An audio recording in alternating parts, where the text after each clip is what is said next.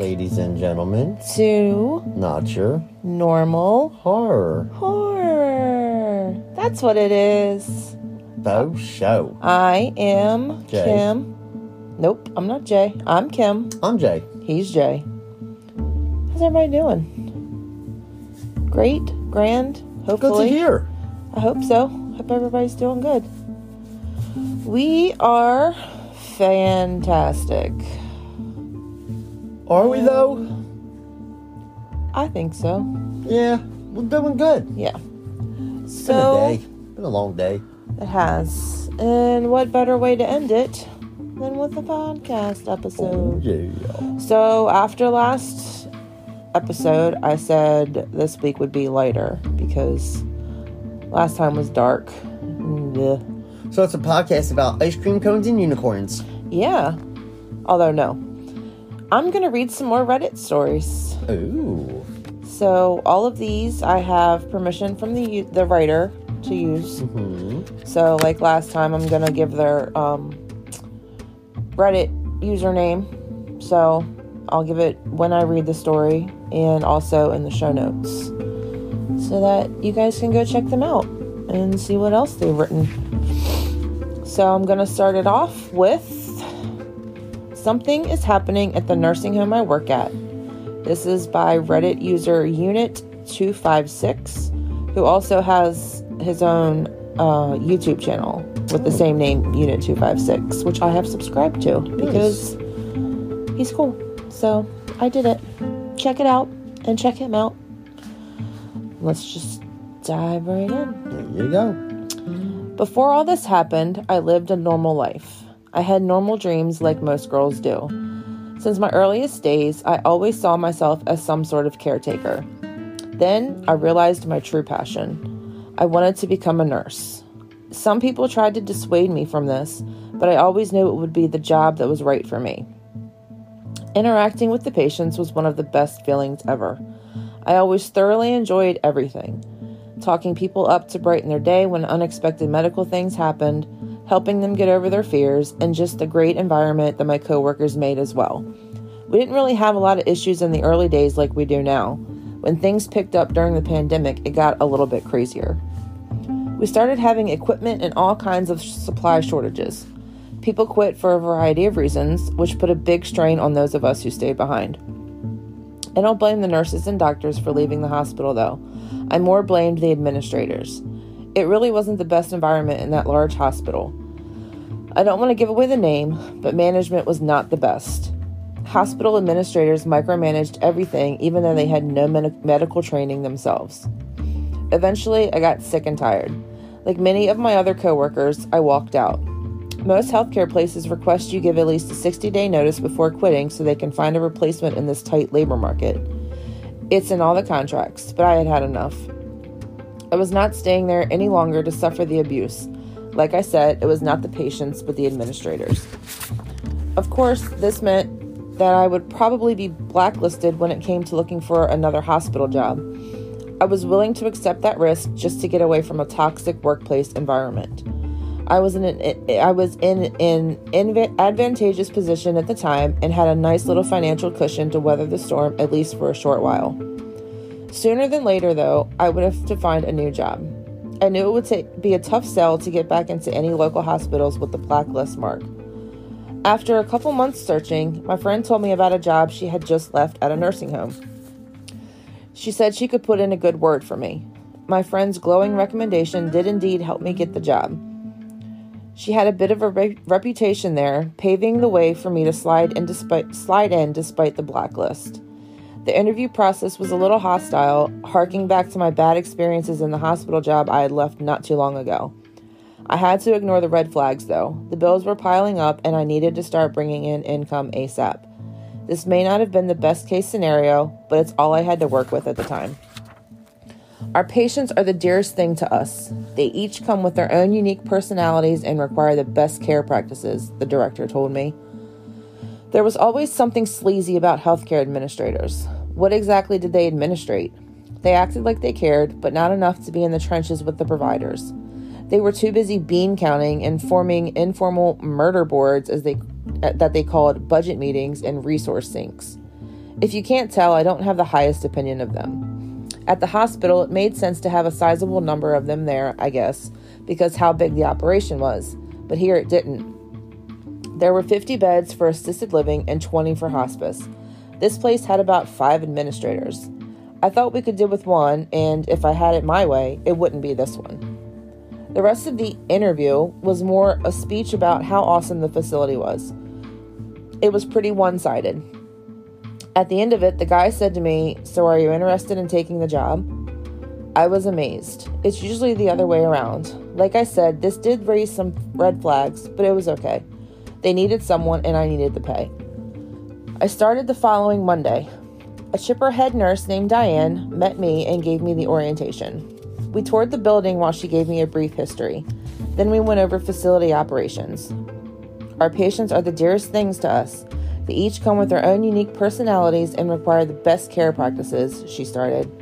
Stop me if you've heard this one, I joked in my head. This was beginning to sound like a cult with how much the employees loved the place. The lead staff, at least. Not long after, I started shadowing her and a few other nurses on rounds with the patients. It was a pretty straightforward job.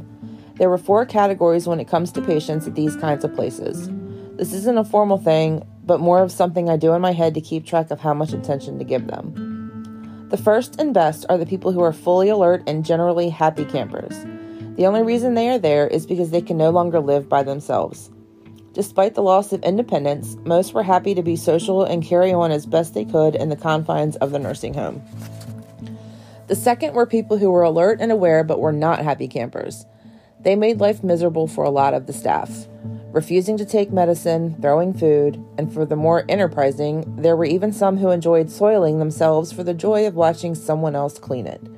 I didn't know old people could be so twisted until I started working here. The third are people who are extremely sick and are dealing with much more than just loss of independence. They're on their way to the great Huron, and nothing can stop or delay it. You'll find all kinds of emotions among these patients. Some are accepting, and some are not. It's part of the stages of dying. The last category I'll mention is the listless. For lack of a better word, they are human vegetables. Some may be in comatose states. Some may go in and out of consciousness for long bouts of time. You would swear some of these people are dead if not for the faintest rise and fall of the chest. Sometimes you could see a flicker of their eyes when their eyelids were closed. It was always a bit creepy to me and downright sad. There is nothing you can do for these people. After I settled into my routine, I came to favor the last category most. They were easy, no fussing or fighting. You pushed fluids through their feeding tube, changed diapers, and cleaned up a bit. Usually these people were all but abandoned by their family. This was made extra sad by the research that says people in the state can sometimes be aware of their surroundings right up until the point of death. Their hearing is intact. They can form a general idea of about what is happening, but they can't communicate with the outside world. The thought terrified me. It's like being awake during surgery but having enough anesthesia to not be able to call for help. Sleep paralysis also comes to mind. If I have it my way, I'll be able to avoid all of those in my life. Given that they may be able to hear, I would always talk to them and explain what I was doing. I never knew if that had an effect on them in any way.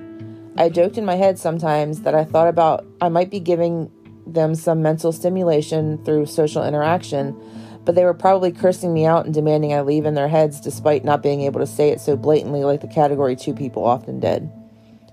One of my favorite people to visit was Mrs. Jacobs. She was a real thin old lady who had been in this sort of state for close to 10 years. No family ever came around to visit her. There was an old card that sat on her bedside table.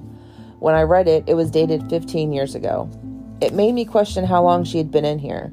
Was she really spending 20% of her life in this place? Anyways, I would sometimes come into her room and just talk. I didn't like using the break room in the facility. I always felt like someone was snooping around and listening to conversations to get dirt on me. I chose to kind of be aloof here. It didn't help my reputation to hang out with living zombies, no offense, instead of my coworkers. I'd talk to Mrs. Jacobs about all kinds of random things, from my cat to my desire to finally pay off my student debt. All kinds of mundane stuff. I tend to talk too much sometimes.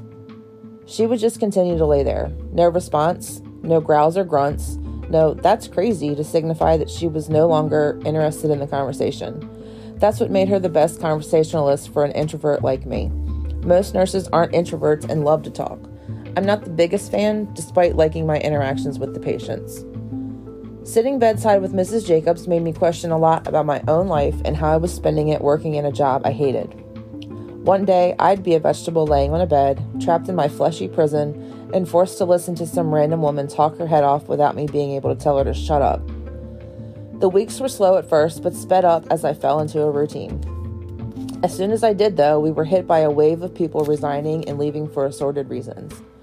Diane called me into her office one day after we had about 3 people quit. I need you in the night shift. We only have 2 people there and they need to be switched out. They've been there too long, way longer than we usually like. We'll cycle you back to days after a couple of weeks. I was not happy about this.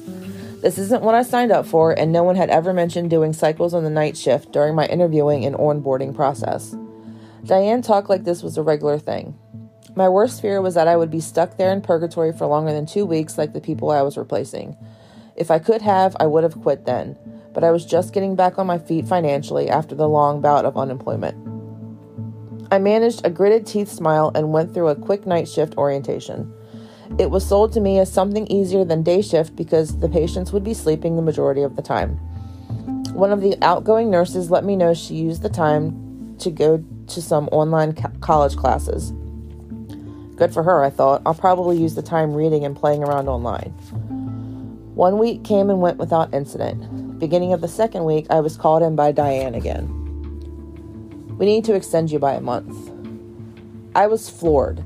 I denied it instantly. Absolutely not. My resistance was in vain, though. There was no budging. Diane seemed genuinely sorry about the situation, but we were hemorrhaging help for some reason. I really started wondering if we're losing this many people, then was I making a mistake by staying here?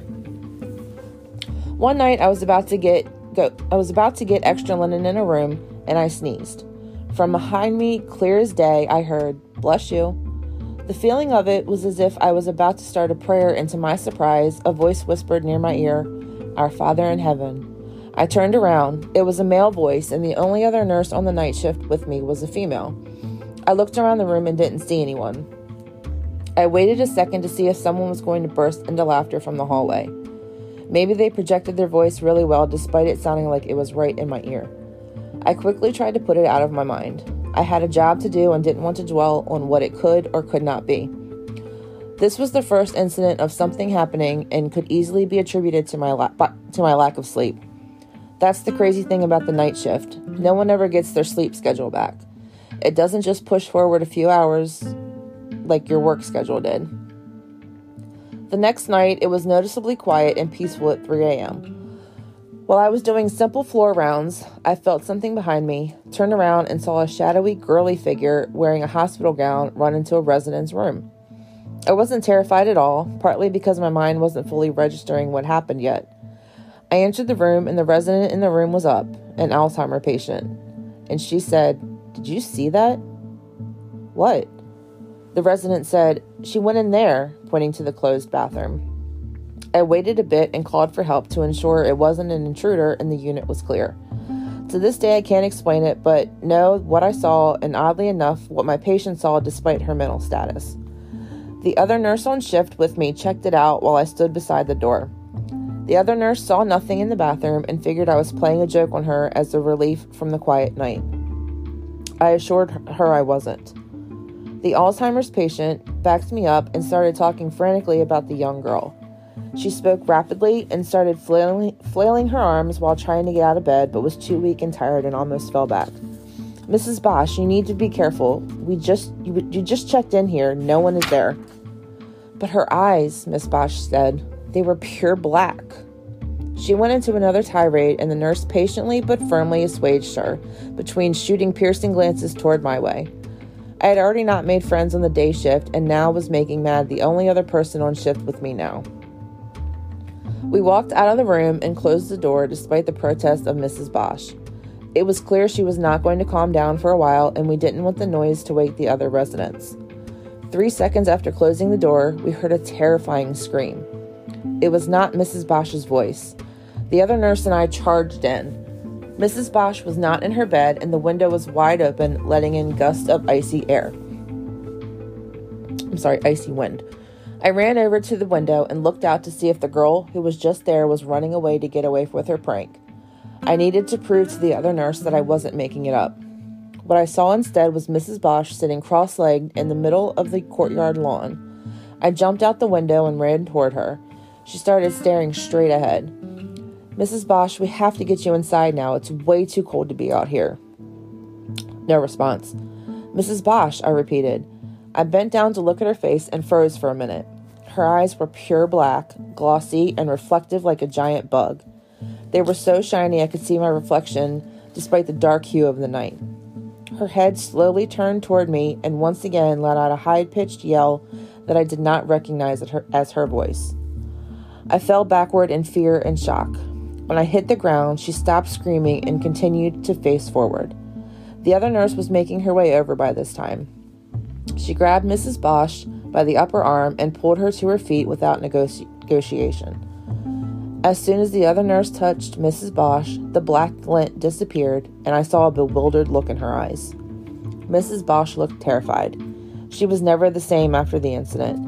Where she used to be in the first category, she quickly turned into the second category. Getting grouchier and grouchier for a few days after, we actually received a complaint from family members asking what we did to their mother.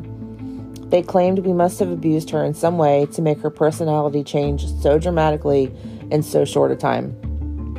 They threatened to pull her out of our facility, but then she went catatonic.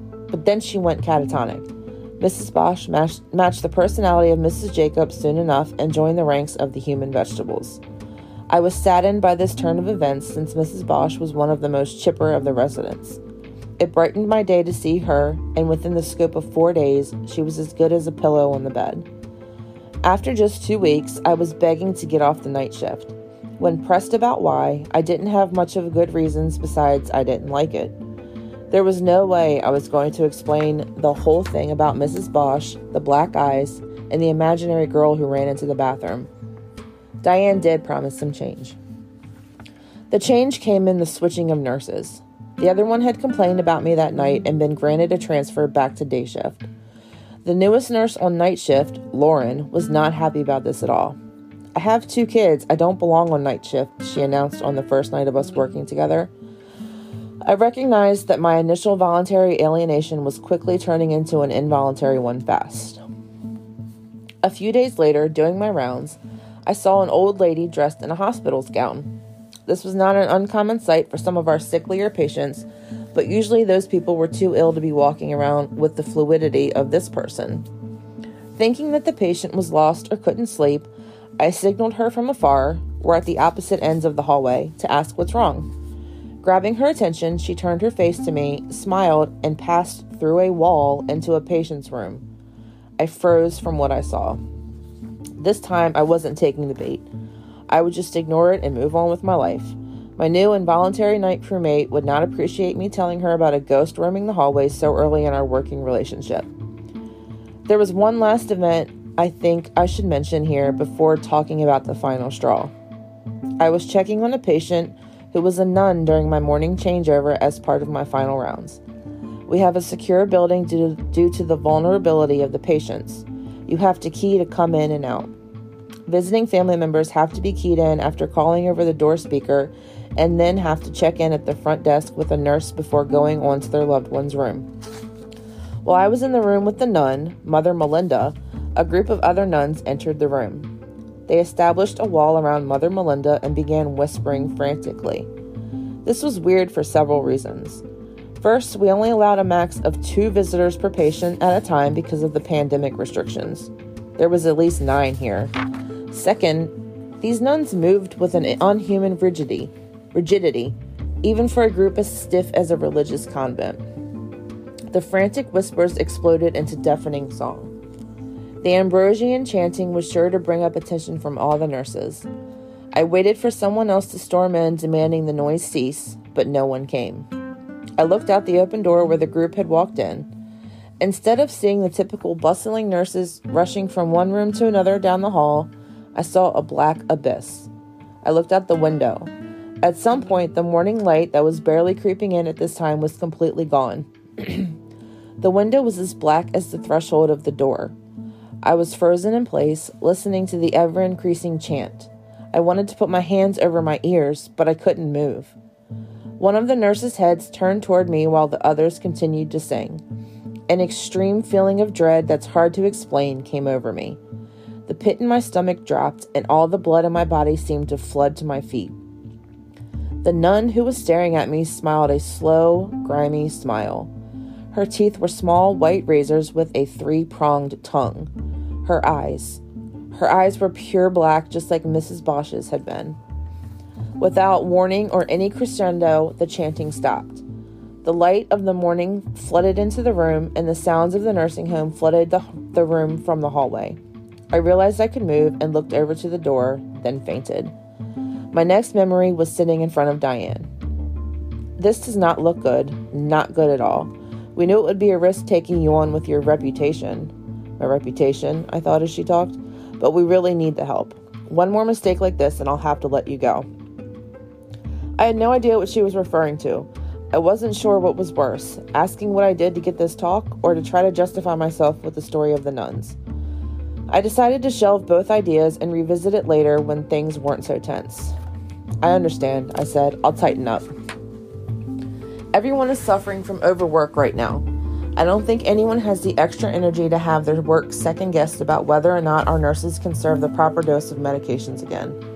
There it was. Was it Mother Melinda? Oh my God, what did I do? I hope I didn't hurt her.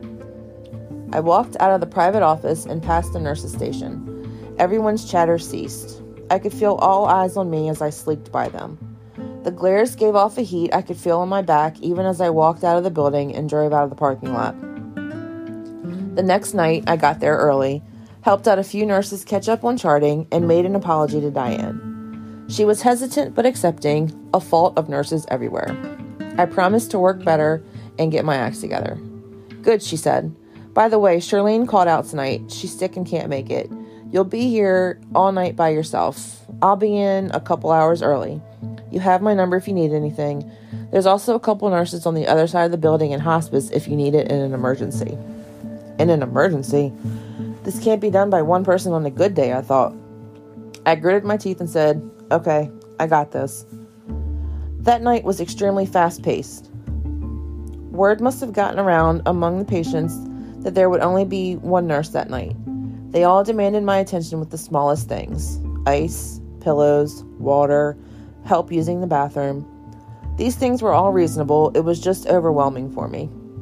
Things finally slowed down around 2 a.m. Finally, all the patients seemed to be at peace and sleeping. I got caught up on some charting and took a small mental break.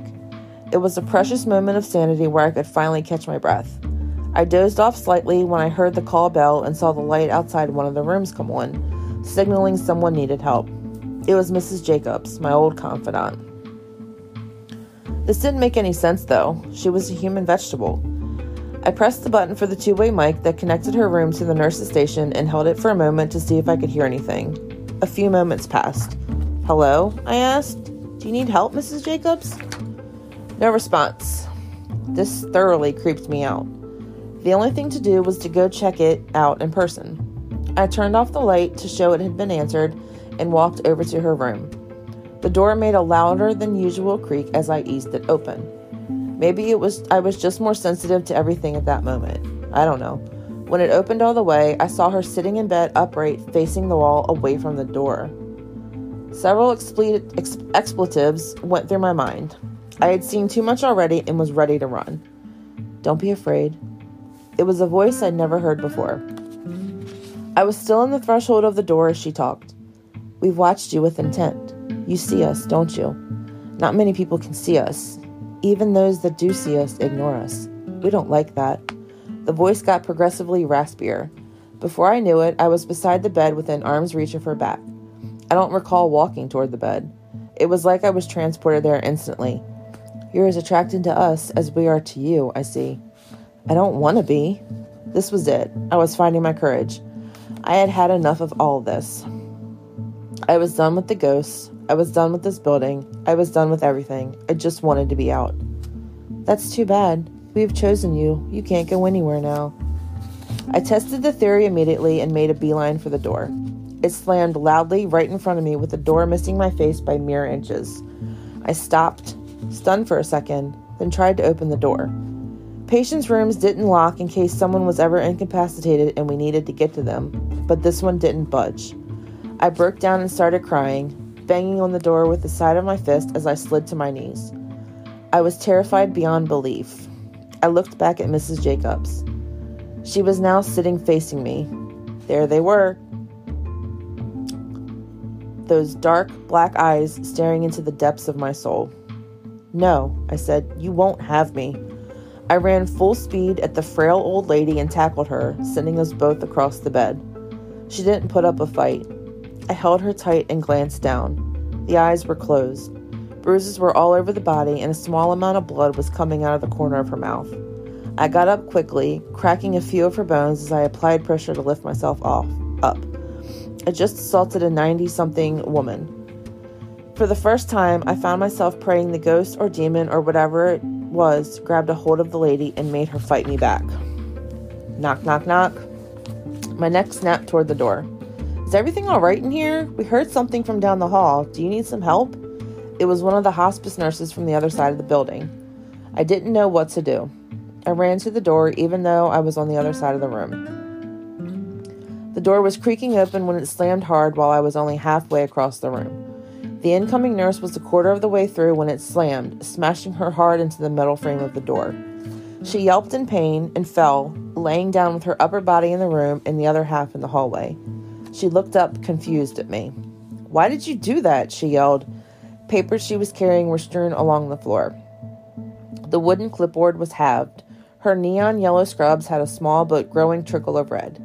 We both looked down in horror. A pin had penetrated her chest. She roared in pain. Help! Help! Please no. I'm sorry. It wasn't me. You saw. I wasn't even close to the door. She didn't answer. She was looking past me. I slowly turned around, afraid of what I would see. Underneath the bed, a pool of dark blood was spreading across the floor. The realization hit hospice nurse and I at the same time. Our reactions were quite different, though. She screamed in horror for help even more, attempting to lift herself up. She collapsed before being able to put the weight on both her arms. It was apparent that one of them was broke. This sent her into a spiral of hysterics as the pin was forced deeper inside her chest.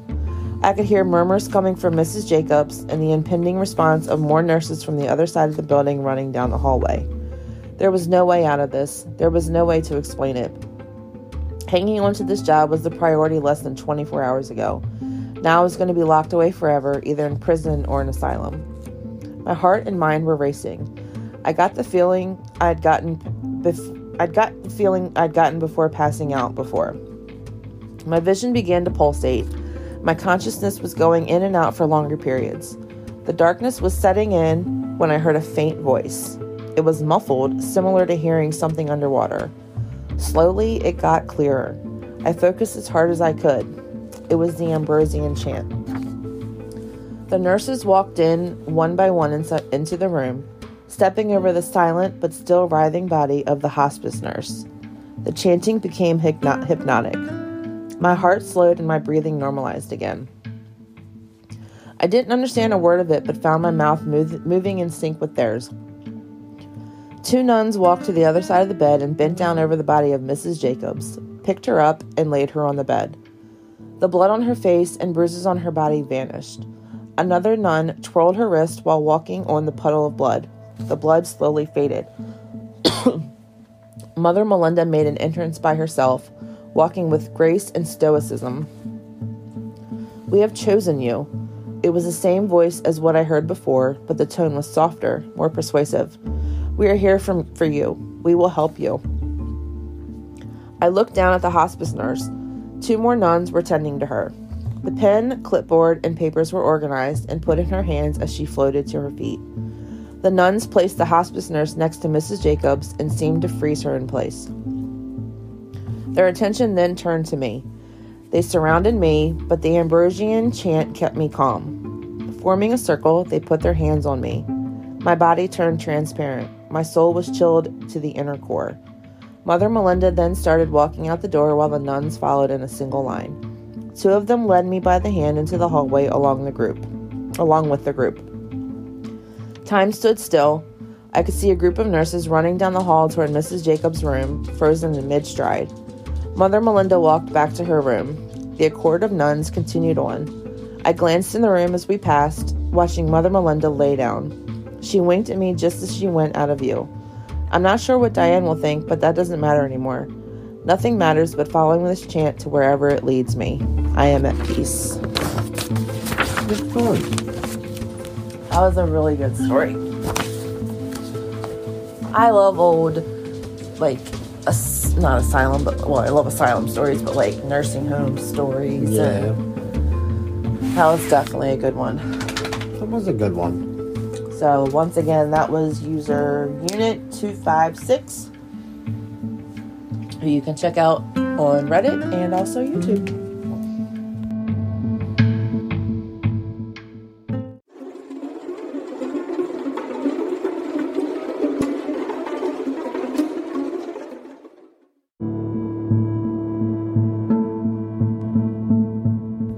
Up next, we have a story called My Mom Kept Me Safe with a Text Code. She just used it. And this is from Reddit user Katarina RA.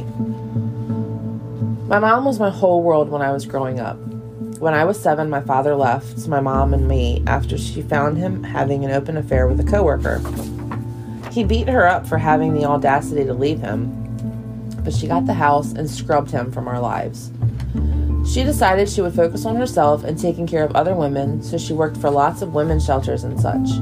She eventually became a court counselor and social worker for abused women and children, and she really helped people get out of abusive situations. She understood the world isn't always kind to women. Being the amazing woman she was, she knew growing up as a girl is already hard, so we had safety codes and phrases built in to keep me safe. She also had a special rule that if I was in trouble, I could call her or text her in our special way, and she would come get me, no questions asked, and no consequences. That way, if I was in trouble, I could call her without fear of her reaction or punishment. She told me she understood being a teen means making choices of your own, and sometimes those are really stupid choices, but they shouldn't cost me my innocence.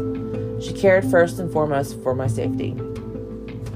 When I was 11, I went on my first sleepover and I just wasn't comfortable. I wanted to go home, but I didn't want my friends' feelings to get hurt. Our code was 2 punctuations. If I used 2 of any punctuation at the end, that meant I needed help or wanted to leave, but didn't want a person near me to know. Me, hey mom, 2 exclamation points. Mom, hey, your uncle just called and I might need to come get you. Can you tell your friend you have to leave? Me, do I have to? With 2 question marks. Mom, yes, please pack up. That way, I saved face and could blame my mom. I did use it from time to time, but it was rare. I knew I always had that safety net growing up, though I was pretty safe in the area we lived in. It was a small town on the outskirts of a college town, and I was advanced for my age, so most of my friends were the kids my mom was always around with the shelters, and they were pretty laid-back kids for the most part. I also hung around the shelters, and the women would talk to me like I was grown, which was nice considering I was closer in age to half of them than my mom was. I didn't hang out with any rebellious kids and never really did anything stupid enough to be noted until college. When I started college 2 years early, I realized really quickly how safe my little town was. I was graduating early and only 16, but the college I went to was the one right next to our town, and I could live at home and drive to campus and such. I had gotten drunk a small handful of times, but my friends and I were always safe and didn't drive. My first frat party was a lot. I'd never seen so many drunk people doing such crazy stuff. It was exhilarating, but also really overwhelming. I ended up finding a quiet corner with a few people chilling.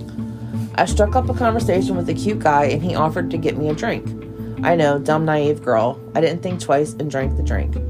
About 10 minutes later, I started feeling really strange and went into the bathroom. I had my phone in my hand while I heard Mr. Polite knocking on the door. but I could barely see my screen as I texted my mom. Me. I'm at street redacted. Can I stay a little past curfew? 2 question marks. Mom. Absolutely not. I'm coming to pick you up right now, young lady. Me. 2 exclamation points. It was all I could see to press in my rapidly blurring state before the guy managed to get the door open and help me out of the bathroom. He checked my phone, saw the messages to my mom, and with a snide huff, called me a worthless baby, kicked me in the thigh, and left me sitting in the hallway alone. I know for a fact my mom got me out of a horrible situation that night. Part of our code was if we included an address, it was an emergency. An address meant danger. She had burned that into my memory. Know the address, write it down, copy it as a memo on your phone, anything. So I memorized addresses before I went to parties, and she saved me that night. She didn't get mad I was drinking or somewhere she had warned me against going. She was just so worried about me and wanted me to be okay. That night she took me to the hospital and they put me on saline and something else to help flush the drug from my system. I just remember Mom sitting by my bed, looking relieved but still worried. I didn't realize how dangerous that situation could have gotten, but she did. Beyond that, I don't remember ever needing the code. She talked to me and told me the hard truths of being a young woman in today's world after I sobered up, and I've been very careful ever since. Last month, my mom passed away of a fatal heart attack. She had always had a weak heart, and she was saving up money to get a pacemaker, but it just didn't happen fast enough. I was completely devastated. I thought of my mom as a permanent fixture in my life, the rock that was always keeping me grounded and safe. She was immortal in my eyes, and I didn't know what I was going to do, how I was going to move on with my life without my confidant, my protector. I just didn't know what to do. When I opened her door and she wasn't there, I just cried. Knowing she wouldn't ever be there again was just so horrible. I texted her phone and it rang on the table. I looked at it and wanted to throw it across the room, but I could never do that. I would never do that. Could never do that. She loved that damn phone. She loved being able to have her pictures and music all together and play her phone games. She would sit and watch short films and funny videos for hours after she should be sleeping. It was her guilty pleasure, that phone. That's when the thought struck me. I remembered the funeral director told me I could place items in her casket that were important to her, and I decided then and there I would clone her phone on my computer to save all her data and pictures, and I would give her her phone. I loved the idea of her playing her phone games and laughing at videos in the afterlife. The thought made me smile and took a sliver of grief away. I knew it was silly, but I didn't know how long her cell bill was paid up for it. But I just couldn't stop thinking about how fitting it would be.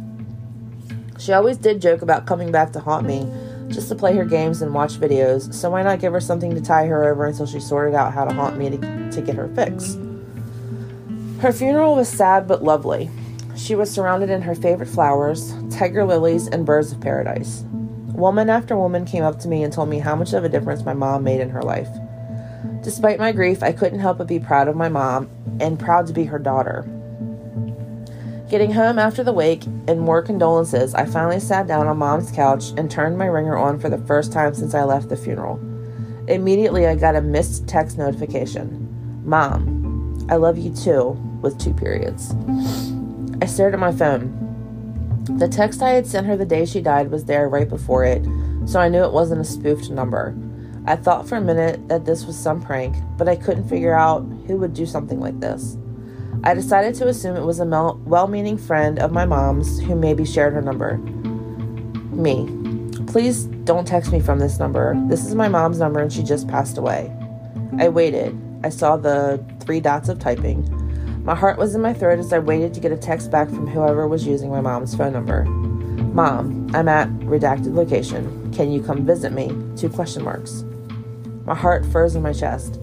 I hadn't noticed in the first message. I was too freaked out. 2 periods. I reread the second message. That was the cemetery's location with 2 question marks. She had to have been buried alive.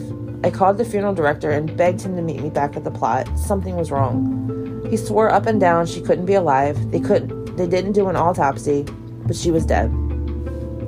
I just cried and begged and showed him the text until he finally agreed to meet me and help me find out what was going on. I put that phone in my mother's casket myself before they sealed it and lowered it down. Nobody has that phone but her. Finally convinced nothing would soothe my panicked crying, he called an emergency exhumation. The ground was still freshly filled in, so getting her dug up was easy. They opened her casket and her phone was in her hand rather than in the purse at her side I had put in there with her. On her screen was an unsent message to me. Mom, under me, 2 periods. That was the day they found the first body.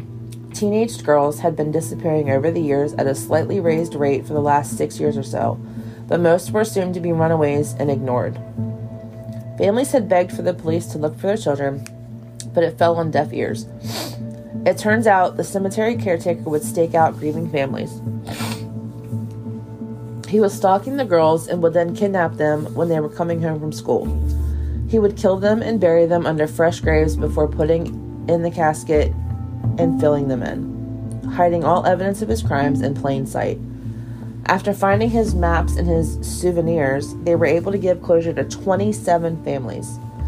To me, the most chilling evidence they found that a detective reluctantly showed me at my insistence, it was a collection of pictures of my mom's funeral where my 13-year-old niece's picture was circled. I know you guys are going to ask, so I'll tell you. I did get one last text from my mom. It was a week after all the media calmed down and I was able to return to my grief. It's hard to grieve when people are questioning you about everything and calling you a hero. I knew I wasn't, but they just didn't want to listen to my story. They just assumed I saw something before they lowered Mom's casket down. So after I finally got a chance to sit down and be alone, I put on one of my mom's favorite horror movies and I texted her one last time. I didn't expect anything supernatural. I just felt like it would give me a little closure. Me, I love you, Mom. I miss you so much. I hope you are happy wherever you are now. I set my phone down and wiped away the tears that were flowing freely. This movie was still as good as the first time she showed it to me, and it's cathartic to feel these emotions. I was genuinely startled when my mom's text ringtone went off. Mom, I love you too, honey, and I am. That story got to me. Creepy.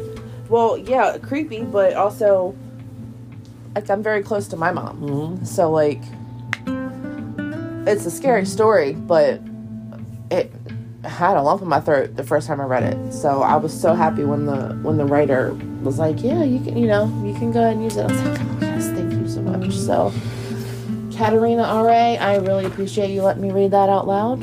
And everybody go check her out on Reddit. That was a great one. Thank you.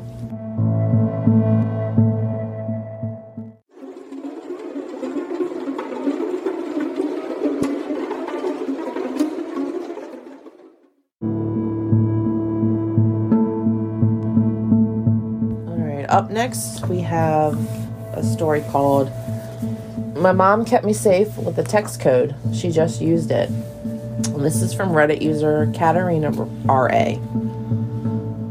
My mom was my whole world when I was growing up. When I was 7, my father left my mom and me after she found him having an open affair with a coworker. He beat her up for having the audacity to leave him, but she got the house and scrubbed him from our lives. She decided she would focus on herself and taking care of other women, so she worked for lots of women's shelters and such. She eventually became a court counselor and social worker for abused women and children, and she really helped people get out of abusive situations. She understood the world isn't always kind to women. Being the amazing woman she was, she knew growing up as a girl is already hard, so we had safety codes and phrases built in to keep me safe. She also had a special rule that if I was in trouble, I could call her or text her in our special way, and she would come get me, no questions asked, and no consequences. That way, if I was in trouble, I could call her without fear of her reaction or punishment. She told me she understood being a teen means making choices of your own, and sometimes those are really stupid choices, but they shouldn't cost me my innocence. She cared first and foremost for my safety. When I was 11, I went on my first sleepover, and I just wasn't comfortable. I wanted to go home, but I didn't want my friends' feelings to get hurt. Our code was 2 punctuations. If I used 2 of any punctuation at the end, that meant I needed help or wanted to leave, but didn't want a person near me to know. Me, hey mom, 2 exclamation points. Mom, hey, your uncle just called and I might need to come get you. Can you tell your friend you have to leave? Me, do I have to? with 2 question marks. Mom, yes, please pack up. That way, I saved face and could blame my mom. I did use it from time to time, but it was rare. I knew I always had that safety net growing up, though I was pretty safe in the area we lived in. It was a small town on the outskirts of a college town, and I was advanced for my age, so most of my friends were the kids my mom was always around with the shelters, and they were pretty laid-back kids for the most part. I also hung around the shelters, and the women would talk to me like I was grown, which was nice considering I was closer in age to half of them than my mom was. I didn't hang out with any rebellious kids and never really did anything stupid enough to be noted until college. When I started college 2 years early, I realized really quickly how safe my little town was. I was graduating early and only 16, but the college I went to was the one right next to our town, and I could live at home and drive to campus and such. I had gotten drunk a small handful of times, but my friends and I were always safe and didn't drive. My first frat party was a lot. I'd never seen so many drunk people doing such crazy stuff. It was exhilarating, but also really overwhelming. I ended up finding a quiet corner with a few people chilling. I struck up a conversation with a cute guy, and he offered to get me a drink. I know, dumb, naive girl. I didn't think twice and drank the drink. About 10 minutes later, I started feeling really strange and went into the bathroom. I had my phone in my hand while I heard Mr. Polite knocking on the door, but I could barely see my screen as I texted my mom. Me. I'm at Street Redacted. Can I stay a little past curfew? 2 question marks. Mom. Absolutely not. I'm coming to pick you up right now, young lady. Me. 2 exclamation points. It was all I could see to press in my rapidly blurring state before the guy managed to get the door open and help me out of the bathroom. He checked my phone, saw the messages to my mom, and with a snide huff, called me a worthless baby, kicked me in the thigh, and left me sitting in the hallway alone. I know for a fact my mom got me out of a horrible situation that night. Part of our code was if we included an address, it was an emergency. An address meant danger. She had burned that into my memory. Know the address, write it down, copy it as a memo on your phone, anything. So I memorized addresses before I went to parties, and she saved me that night.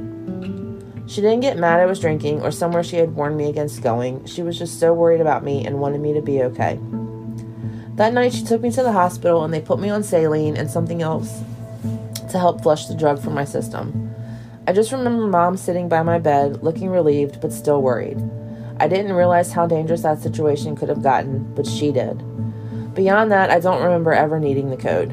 She talked to me and told me the hard truths of being a young woman in today's world after I sobered up, and I've been very careful ever since. Last month, my mom passed away of a fatal heart attack. She had always had a weak heart, and she was saving up money to get a pacemaker, but it just didn't happen fast enough. I was completely devastated. I thought of my mom as a permanent fixture in my life, the rock that was always keeping me grounded and safe. She was immortal in my eyes, and I didn't know what I was going to do, how I was going to move on with my life without my confidant, my protector. I just didn't know what to do. When I opened her door and she wasn't there, I just cried. Knowing she wouldn't ever be there again was just so horrible. I texted her phone and it rang on the table. I looked at it and wanted to throw it across the room, but I could never do that. I would never do that. Could never do that. She loved that damn phone. She loved being able to have her pictures and music all together and play her phone games. She would sit and watch short films and funny videos for hours after she should be sleeping. It was her guilty pleasure, that phone. That's when the thought struck me. I remembered the funeral director told me I could place items in her casket that were important to her, and I decided then and there I would clone her phone on my computer to save all her data and pictures, and I would give her her phone. I loved the idea of her playing her phone games and laughing at videos in the afterlife. The thought made me smile and took a sliver of grief away. I knew it was silly, but I didn't know how long her cell bill was paid up for it. But I just couldn't stop thinking about how fitting it would be. She always did joke about coming back to haunt me just to play her games and watch videos, so why not give her something to tie her over until she sorted out how to haunt me to get her fix? Her funeral was sad but lovely. She was surrounded in her favorite flowers, tiger lilies, and birds of paradise. Woman after woman came up to me and told me how much of a difference my mom made in her life. Despite my grief, I couldn't help but be proud of my mom and proud to be her daughter. Getting home after the wake and more condolences, I finally sat down on Mom's couch and turned my ringer on for the first time since I left the funeral. Immediately, I got a missed text notification. Mom, I love you too, with 2 periods. I stared at my phone. The text I had sent her the day she died was there right before it, so I knew it wasn't a spoofed number. I thought for a minute that this was some prank, but I couldn't figure out who would do something like this. I decided to assume it was a well-meaning friend of my mom's who maybe shared her number. Me. Please don't text me from this number. This is my mom's number and she just passed away. I waited. I saw the 3 dots of typing. My heart was in my throat as I waited to get a text back from whoever was using my mom's phone number. Mom, I'm at redacted location. Can you come visit me? 2 question marks. My heart froze in my chest. I hadn't noticed in the first message. I was too freaked out. 2 periods. I reread the second message. That was the cemetery's location with 2 question marks. She had to have been buried alive. I called the funeral director and begged him to meet me back at the plot. Something was wrong. He swore up and down she couldn't be alive. They didn't do an autopsy, but she was dead. I just cried and begged and showed him the text until he finally agreed to meet me and help me find out what was going on. I put that phone in my mother's casket myself before they sealed it and lowered it down. Nobody has that phone but her. Finally convinced nothing would soothe my panicked crying, he called an emergency exhumation. The ground was still freshly filled in, so getting her dug up was easy. They opened her casket and her phone was in her hand rather than in the purse at her side I had put in there with her. On her screen was an unsent message to me. Mom, under me, 2 periods. That was the day they found the first body. Teenaged girls had been disappearing over the years at a slightly raised rate for the last 6 years or so, but most were assumed to be runaways and ignored. Families had begged for the police to look for their children, but it fell on deaf ears. It turns out the cemetery caretaker would stake out grieving families. He was stalking the girls and would then kidnap them when they were coming home from school. He would kill them and bury them under fresh graves before putting in the casket and filling them in, hiding all evidence of his crimes in plain sight. After finding his maps and his souvenirs, they were able to give closure to 27 families. To me, the most chilling evidence they found that a detective reluctantly showed me at my insistence, it was a collection of pictures of my mom's funeral where my 13-year-old niece's picture was circled. I know you guys are going to ask, so I'll tell you. I did get one last text from my mom. It was a week after all the media calmed down and I was able to return to my grief. It's hard to grieve when people are questioning you about everything and calling you a hero. I knew I wasn't, but they just didn't want to listen to my story. They just assumed I saw something before they lowered Mom's casket down. So after I finally got a chance to sit down and be alone, I put on one of my mom's favorite horror movies and I texted her one last time. I didn't expect anything supernatural. I just felt like it would give me a little closure. Me, I love you, Mom. I miss you so much. I hope you are happy wherever you are now. I set my phone down and wiped away the tears that were flowing freely. This movie was still as good as the first time she showed it to me, and it's cathartic to feel these emotions. I was genuinely startled when my mom's text ringtone went off. Mom, I love you too, honey, and I am. That story got to me. Creepy. Well, yeah, creepy, but also, like, I'm very close to my mom. Mm-hmm. So, like, it's a scary story, but it had a lump in my throat the first time I read it. So I was so happy when the writer was like, yeah, you can go ahead and use it. I was like, oh, yes, thank you so much. So, Katarina R.A., I really appreciate you letting me read that out loud. And everybody go check her out on Reddit. That was a great one. Thank you.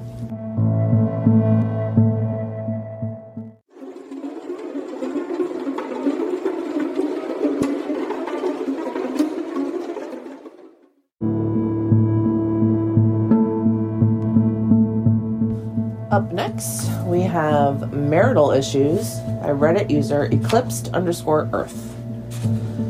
My husband had an affair.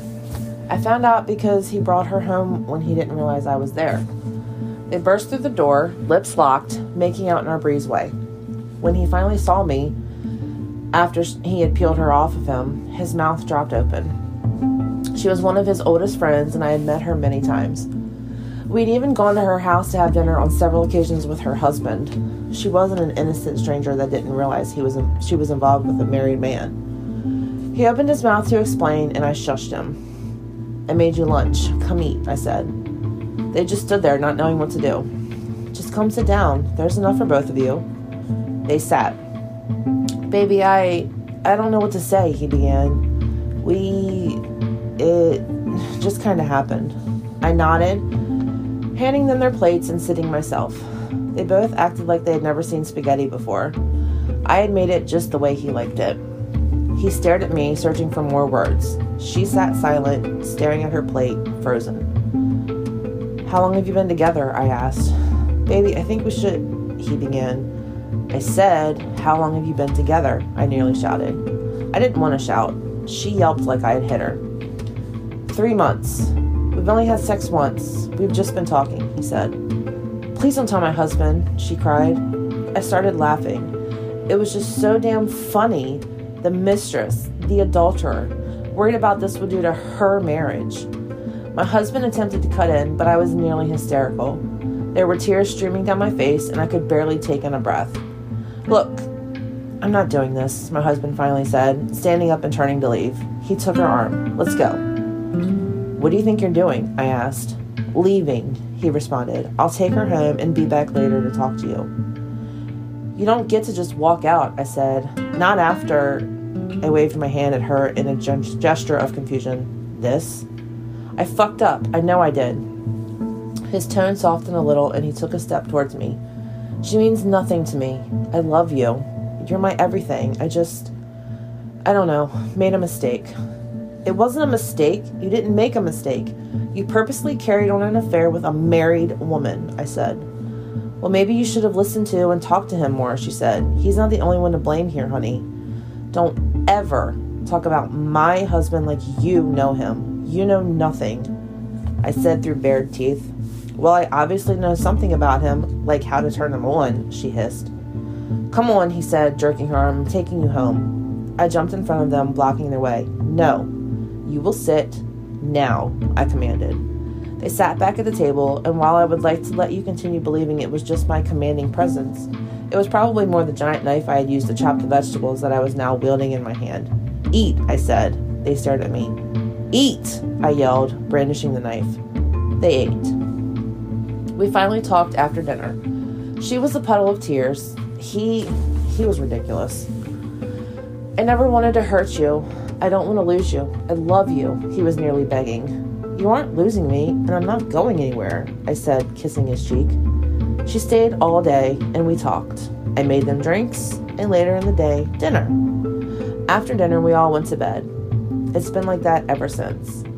Every night, he sleeps between us in our now shared king-sized bed. I don't have to worry about him cheating anymore either, because his mistress is well within my reach. He'd become sullen and withdrawn after a while, and I didn't know why. After all, he got everything he wanted. He wanted me, he wanted her, he wanted to stay in our house and in our bed. I let him have all of those things. Still, some days I'd see him crying. I'll admit, I did take his phone away, avoiding temptation, and he had to start working from home while we rebuild trust. But I don't understand what's so upsetting about that. Last night I heard him talking to her. He kept saying he was sorry. When I walked in the room, they aren't allowed to talk without me present, he begged me to take her away from here. He couldn't keep looking at her. He was finally as disgusted as I was at the idea of him sleeping with her. I agreed, and I took her home to her husband. He broke down in tears when he saw her. I didn't stay for the reunion. I had been watching through the trees. I was careful, and had parked my car down the street in the woods. I was confident she wouldn't tell him where she'd been all these weeks. She was so worried he would find out about the affair after all. When I got home, my husband wasn't in much better spirits, but he was better. I'm sure we'll work it out. I'm afraid we'll have to get a new bed, though. Rotting corpses leave such nasty stains. That's a good one, too. Don't cheat on your wife. Do not. Because... And if you do, don't eat spaghetti. That's a good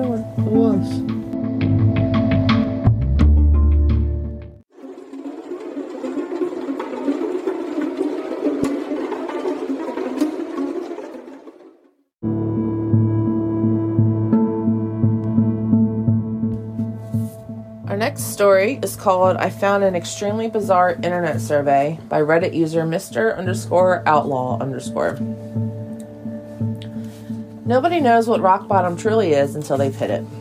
Being abruptly fired from a job you worked at for the past 10 years and then catching your girl cheating on you with your replacement really makes a man think, hell, my student loans aren't even paid off yet. What a shit show life this is. After a rather boozy night that consisted of sending out about 4 dozen resumes and horrendously written cover letters, I passed out. When I woke up the next morning, I decided to at least try and make some money at home while waiting for an interview. At that moment, I thought the best way to go about it was completing those internet surveys that yielded $5 Subway gift cards and other shit like that.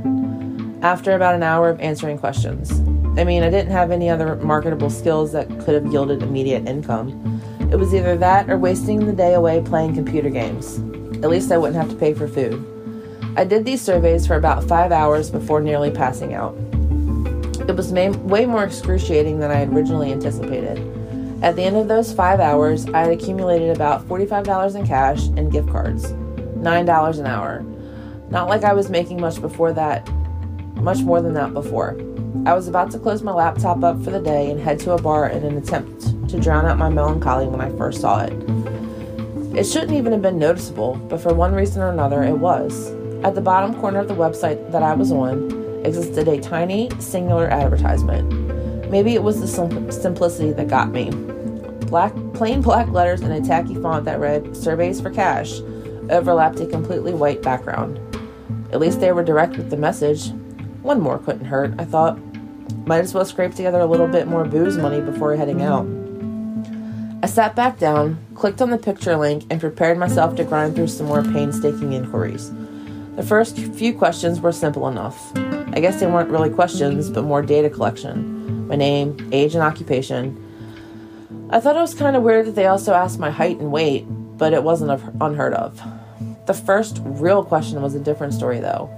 I must have stared at it, eyes wide and mouth agape, for God knows how long. What in the actual hell? In plain English, this is what popped up on my screen. How strong is your urge to currently look behind you? There were 5 options below, ranging from not at all to overwhelming. There was no feasible reason why I should have been afraid at that moment, but I was. I tightened my breathing, trying to make out any subtle noises behind me. There were none. After maybe about 5 minutes, I worked up the courage to look. There was nothing. I sighed in relief and scoffed at myself at the same time. This must have been some kind of joke. However, I decided to entertain it, answering neutral and clicking on to the next question. This is what it read. Why would you look behind you? I smirked, funny, before simply typing in a "I don't know" in the response box and once again clicking next. This was the third question. You're on a plane. Apart from you, there was only one other passenger who was sitting somewhere behind you. At some point, you get up to go to the washroom and find that the man is gone. You check to see if he is in the only bathroom on the plane, but he isn't. What do? Again, I must have stupidly stared at it for nearly 10 minutes. Was this some kind of obscure personality test? I mean, it must have been, right? Right? I put the same answer that I used for the last question. I don't know. It was true. I didn't know. How was I supposed to answer this shit? I clicked next again, now more intrigued than anything. The fourth question went like this. You wake up in woods unfamiliar to you. It's nighttime, and the moonlight provides you with only slight visibility. About 30 feet away from you, there is a small, dimly illuminated cabin. The door is open, and a smiling woman is motioning for you to come in. Do you go? Explain why. This question wasn't necessarily weirder than the last one, so my conjecture that this was some kind of odd personality test was still feasible. I actually make an attempt to answer this one, something along the lines of going into the cabin because there's simply nowhere else to go. Once again, I click next. Probably shouldn't have. The questions started getting fucked up. They weren't too gory or explicit, nothing like that. They were just stranger, weirder, more psychologically disturbing. If you're wondering why the hell I kept going, I can't really give you an explicit answer to that. I just felt like I had to. It was an esoteric, creeping sensation that I can't quite explain away, but I could never shake it, so I just went on. Some of the questions that stood out were, suppose that you wake up one night to find an elevator in your house. During every midnight after that, it opens up for 5 minutes, revealing an exact copy of yourself that gets progressively more injured as time goes on. Do you keep living like this, or do you enter the elevator once and end it all? And you're in a hotel room, but you're awoken by a rapid knocking at your window. You peek through the blinds, seeing what appears to be a man missing both his eyes. He puts his mouth to the glass and tells you to kill the woman in the bathroom immediately. Do you listen to him? This was one of my least favorites. You were watching home videos with your mother. One of the tapes include footage of her being murdered by a masked intruder. Your mother simply laughs at this footage without saying anything. In your opinion, is this a cause for concern? In addition to this insanity-inducing shit, there was some rather disconcerting events happening in real life as well. I received a knock at the door about 30 minutes in. I looked through my peephole to find a guy standing there, frantically shaking his head and mouthing no while making direct eye contact with me. He looked terrified. Obviously, I didn't open up. I received about 10 phone calls from someone named The Auditor on my caller ID. They left a message every time, but each one was just a recording that consisted of somebody saying numbers through heavy static. Actually, it sounded more like screaming now that I think about it. About an hour into this thing, and I was on the verge of a mental breakdown. I was petrified of looking behind me, even though there was no indication that anything should have been there. I heard some soft scratching coming from my vent at one point, so I moved my couch over it. Eventually, I reached what appeared to be the end of the survey. However, it wasn't a question, it was simply a statement. Don't let them in, they're not to be trusted. Almost as if it were on cue, I heard more knocking at my door about 5 seconds after reading this. As slowly and silently as I could, I moved over and looked through the peephole once again. It was a different person than the one I had seen earlier. She was a woman looking to be in her mid-20s. She was wearing a thick blazer, despite it being around 90 degrees Fahrenheit outside. She was also wearing sunglasses, so I could never really tell where she was actually looking. She eventually took a piece of paper out of her pocket and slipped it under the door. I looked down and read it. It's lying. Leave your apartment immediately. It's been about half an hour since. I can't bring myself to look at the computer screen nor at the woman outside. She's still there. I can see the shadows of her feet underneath my door. I heard my bedroom window open a few minutes ago, but I've since jammed the door shut with a chair. I can hear some kind of distorted muttering coming from behind it now. Maybe rock bottom wasn't so bad. But what the fuck am I supposed to do here? I don't know. I don't know either. Dude is stuck. Well. He's in a bad situation. Oh, yeah. Can't stay in, can't go out. What do you do? What do you do? I don't know, but Mr. Outlaw needs to come up with a sequel and tell us how everything turned out, because I want to know. We do.